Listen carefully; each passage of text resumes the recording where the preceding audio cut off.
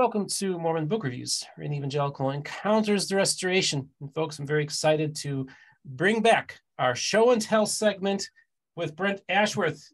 This is a book, by the way, that we're kind of basing it on a little bit, Show and Tell, a unique journey through history from the life of Brent Ashworth. And this book was written by Tracy McFarland Fieldstead. And so we're kind of basing it on that. Brent, welcome back to the program. How are you doing today? Good, Stephen. How are you doing? I'm doing great. Thanks for asking, sir. Been really busy, but I'm loving every minute of this, and I'm so glad and so excited. And I will tell you, folks, many of you know, for months now, people have been getting on me. When are you going to do more Brent Ashworth stuff? When are you going to do more Brent Ashworth stuff? And I've had people, I actually had a vicar tonight from the Church of Jesus Christ say, one of my favorite segments is when you talk to that guy with all the collections and stuff. And of course, Chris Thomas, of the author of the book, A Pentecostal Reads the Book of Mormon, is an uber fan of these segments. So I'm doing this for all of you who love these programs. So Brent, what is going to be, I have no idea what you're going to pull in front of the camera. What's it going to be this time, sir? Well, I'm bringing up a book called Houston's Inquiry on the Experiments of Blood. Okay. And prior to the first vision, probably the earliest story we have of the prophet Joseph Smith deals with his leg, which was almost amputated. But due to the brilliance of a doctor by the name of Nathan Smith and a team of others who just happened to be in the neighborhood, which is pretty dramatic in our history. Lucy Mack writes about this, and the prophet wrote about it later. His leg was saved through a medical miracle that only Nathan Smith in the United States knew how to do at the time. And the procedure was 100 years earlier than it was started to be used for later in the early 1900s. Anyway, this is a book from Nathan Smith's library. It's the only one I know of. It's the only signature I know of Nathan Smith. There it is. Oh, wow. Look at that. Experimental Inquiries into the Properties of Blood. And that is Nathan Smith's signature. Fascinating. Signature. It's the only known signature we have of him, one of the few of his books that we can identify as having been from his medical library. And the story of Nathan Smith and Joseph Smith is a rather remarkable one. But prior to the first vision, it's probably the most famous story dealing with Joseph's growing up years. Like I say, Lucy Mack wrote about it, and then later Joseph wrote it in his history a little about it. But typhus fever was going all through New England at the time. And all of Nathan Smith's children got it. He was a researcher on it. And 4 of his children recovered as a result of it. But he started Dartmouth Medical School. He also helped with the creation of several other medical schools throughout New England in the early 19th century. He was a brilliant man, but he had actually studied osteomyelitis, the disease that was at the basis of what hit Joseph Smith's family. All of Joseph Smith's children supposedly got it. Sophronia was really bad for months, and with young Joseph, he had a sore that was lanced on his chest, as I recall, which gave, according to Lucy Mack, gave a quart worth of pus or stuff that came out of it. But then thereafter, it centered on his leg, and it was extremely painful. Doctors were called to this farmer's house at the time, and a group of them decided that, well, the best recourse is to amputate the leg. Well, that's not what the parents wanted to hear.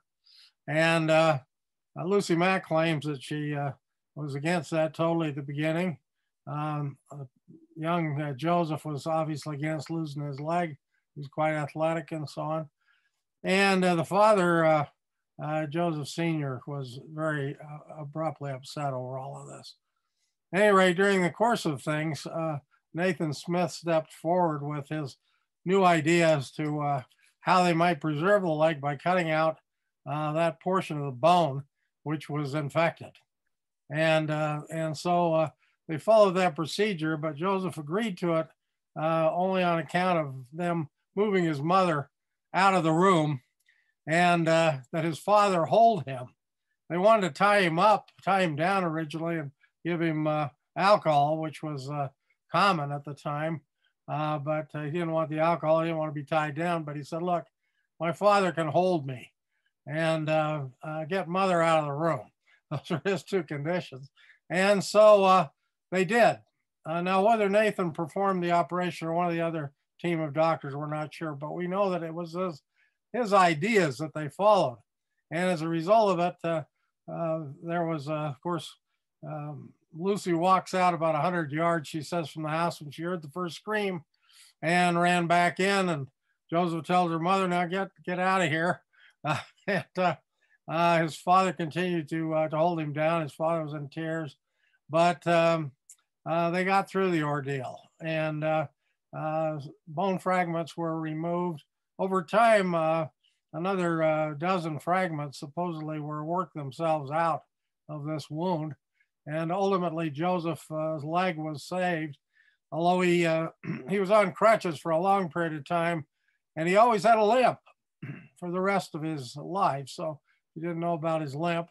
That was from this operation as a young boy. But the book really has nothing to do with this operation, other than just it's the earliest and one of the only known signatures we have of Nathan Smith who performed this operation.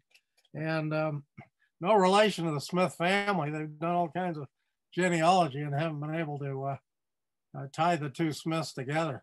But brilliant guy, way ahead of his time, and saved the prophet's leg. The question's been asked, if his leg had not been saved, would he have turned into the religious figure that he eventually became? And I think that's a question that could be argued, but it was very providential and a great blessing, not only to the Smith family, but I think to mankind, that his leg was saved.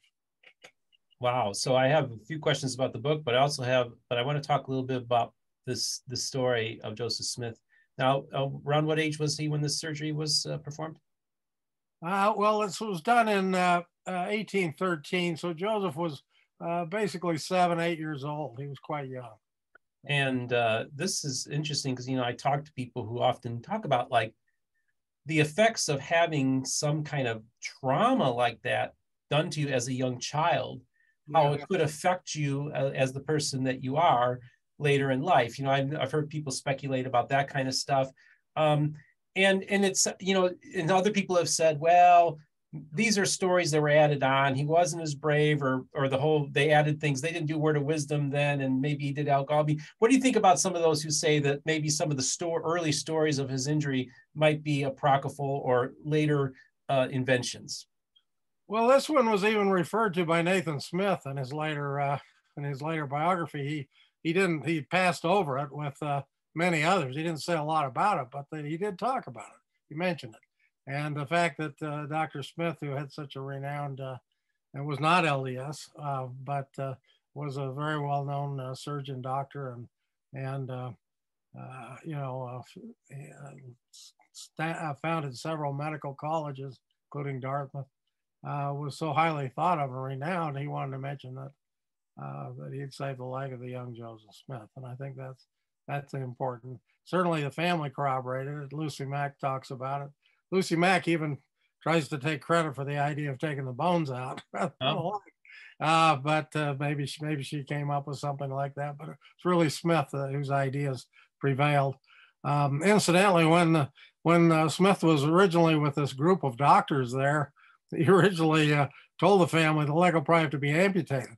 And there's been some discussion that perhaps, knowing that he was going to try this other procedure, that maybe if he told them that first, they'd agree to this pretty rough operation at that time. But irregardless, that did proceed, and we know that Joseph wrote about it in his history later too. So you say that Nathan Smith wrote about this? Yeah, he mentioned it. And did he know at this point, was Joseph Smith a known figure when he referred to? He was just a young farmer's son. Oh, okay. Okay. And when did Nathan Smith write that book? Do you know? In his life, I don't recall when, Okay. but it was later as he was looking back over his distinguished career. He just happened to mention this operation among others. By that time, Joseph was quite well known, of course. Oh, so you're saying that he would have known who Joseph Smith was, or did he? This guy, even this Nathan No, Smith, did he make a connection? not until many years later. Oh, No. okay, okay, Sure. okay, okay. Wow, yeah, that's really a great find.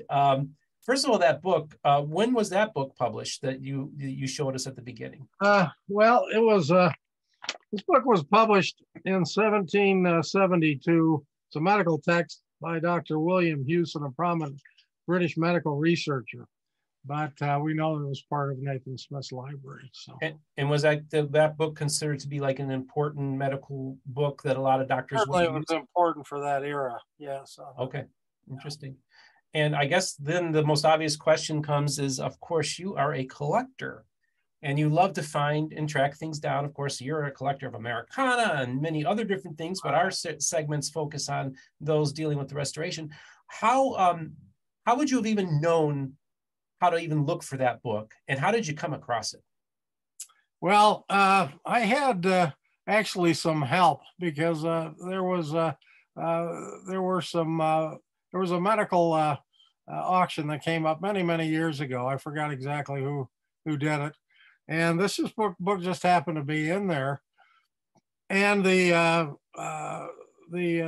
people who wrote the auction up knew who Nathan Smith was. So they didn't mention Joseph Smith, but they mentioned how he'd started Dartmouth College and all that. I knew the rest of the story. So just putting two and two together, it was a pretty important find at the time. Incidentally, there's a book, you may or may not have seen it, but some of your people might have wanted to see it. It's called 50 Relics. Casey Griffiths, yep. The Restoration. It's by Casey Griffiths, Mary Jane Woodger. They picked 50 items from LDS history, both they're among the Community of Christ, the church, our church, and so on. The first item in the book is this Nathan Smith book. So I thought that was kind of interesting that they would pick that, probably because it's early in his life and it was a rare find. Yeah. Now, how would we know, since you say that's the only known, correct me, but the only known signature of Nathan Smith, how would we go about verifying that was indeed him? Well, I'm sorry on that. There are other signatures, but this is the only one that we know of that's been in private hands. Oh, got it. Okay. But we do know what his signature looks like. And then when did you, what year did you know about this book previously, or did you? No, I just, like I say, I take I go to a lot of auctions and so on. I don't do as many anymore. This was probably about 35 years ago. It's been a long time. So that's been your collection for 35 years? Well, I've been collecting for 66. Right. So that's only about half my time back. I've been collecting since I was 7. So I've been looking for LDS stuff since I was 7. You know my story pretty much. Some items of my grandmother's that led me to some Heber J. Grant letters, and that got me started. And unfortunately, most of her stuff was burned, but one box was saved, and there were 12 letters of Heber J. Grant and his statement on our purpose, of sticking to our purpose and so on. And so that got me interested as a collector and wanting to get something personal dealing with all of the prophets. This book has been my collection at least 35 years, long time. So, I can't imagine 60 years of collecting. How are you able to keep track of everything? Well, I don't. That's the problem. When the Lord talks about matter disorganized, that's my collection. But we know we've got well over 1 million items, and we're trying to bring some people together to build a museum for it. We think it'd be nice if that was a possibility. I continue to give items to institutions, the LDS Church. We've got some items for them tomorrow. They're coming down. I've got BYU coming this week for some things. So we're constantly doing things. University of Utah I deal with, a number of other institutions. We've helped with even exhibits at the U.S. Supreme Court for the 200th anniversary of the Constitution back in '87. So we've done a lot of those kind of things. I've done 5 exhibits for Glenn Beck down in Dallas, one here. I've got one on November 11th coming up, incidentally, which is with Tim Ballard, for those of you that know who Tim is. We're doing that on Veterans Day. And so it'll be about the Pilgrims and about U.S. history. So it'll be a lot of fun. But we do those all the time, and those often lead to other items. So it's been kind of a full-time avocation outside of my legal career over the years. Wow. You know, the story of young Joseph is such a poignant story, and it is really a foundational story to Mormonism. You know, because it shaped him, and he became the man that he became was shaped partly by that happening. And you had mentioned earlier how you felt like it was divine providence that enabled this boy to be exposed to a surgery that really that was way ahead of its time. And that you would look at that as a providential thing, that the Lord's hand was involved in this process as a faithful Latter-day Saint. That must make you feel like there's a degree of like, this is just one more confirmation of the truth claims of your movement. Well, I think so too. I mean, if he if he'd lost that leg, I don't know if he would have had that probably not kind of influence that he'd had later. I mean, that was a major thing at that early age in his life, and it was a major thing for their family too. I think their whole family grouped around him. The story goes that his big brother Hiram constantly rubbed that leg, constantly spent time with his brother over that. His mother mentions that throughout her history. We see the relationship between Hiram and Joseph, and we know that when their older brother died, that he told Hiram to take care of the family and to take care of the other children. So Hiram and Joseph seemed very close, and I think that incident had a lot to do with the closeness they developed later in their lives. And him rubbing the leg constantly probably helped with the circulation. One more thing that if people didn't maybe even know that, but he was helping him with that, with the massaging as well. He was just very attentive, big brother, trying to help his little brother through a horrible situation. And that is the thing, folks. Back then, people with disabilities were treated very poorly by society and were not afforded opportunities that they are today. So yeah, Joseph Smith, a disabled Joseph Smith, probably wouldn't have become the prophet Joseph Smith. That's what I'm thinking. It would have been tough. Yeah, would have been very tough. Well, Brent, I so thoroughly enjoy. Was there anything else you wanted to talk about with this book in particular, or are we good on that? I think we're good on it. It's just a simple and a powerful story of faith. Yeah, that sounds right. So, Brent, thank you so much for coming for another segment of Show and Tell. Again, it's we're basing it on this book, Show and Tell. And, folks, I look forward to getting some of your comments. Maybe we could talk about what you think about what would happen if Joseph Smith had been amputated. Do you think he would have been a prophet? Or do you think that the divine providence was involved in Joseph Smith's recovery from this terrible thing? And I just want to remind my audience also to don't forget to go look in the description if you wish to support our channel via PayPal or Patreon, as well as our merch store, MormonBookReviews.com. You can buy hats, you can buy coffee mugs, which is always fun. And also don't forget to to like and subscribe, and don't forget to hit the notification button for when a new episode comes out. And just remember, folks, all the voices of the restoration will be heard here on Mormon Book Reviews.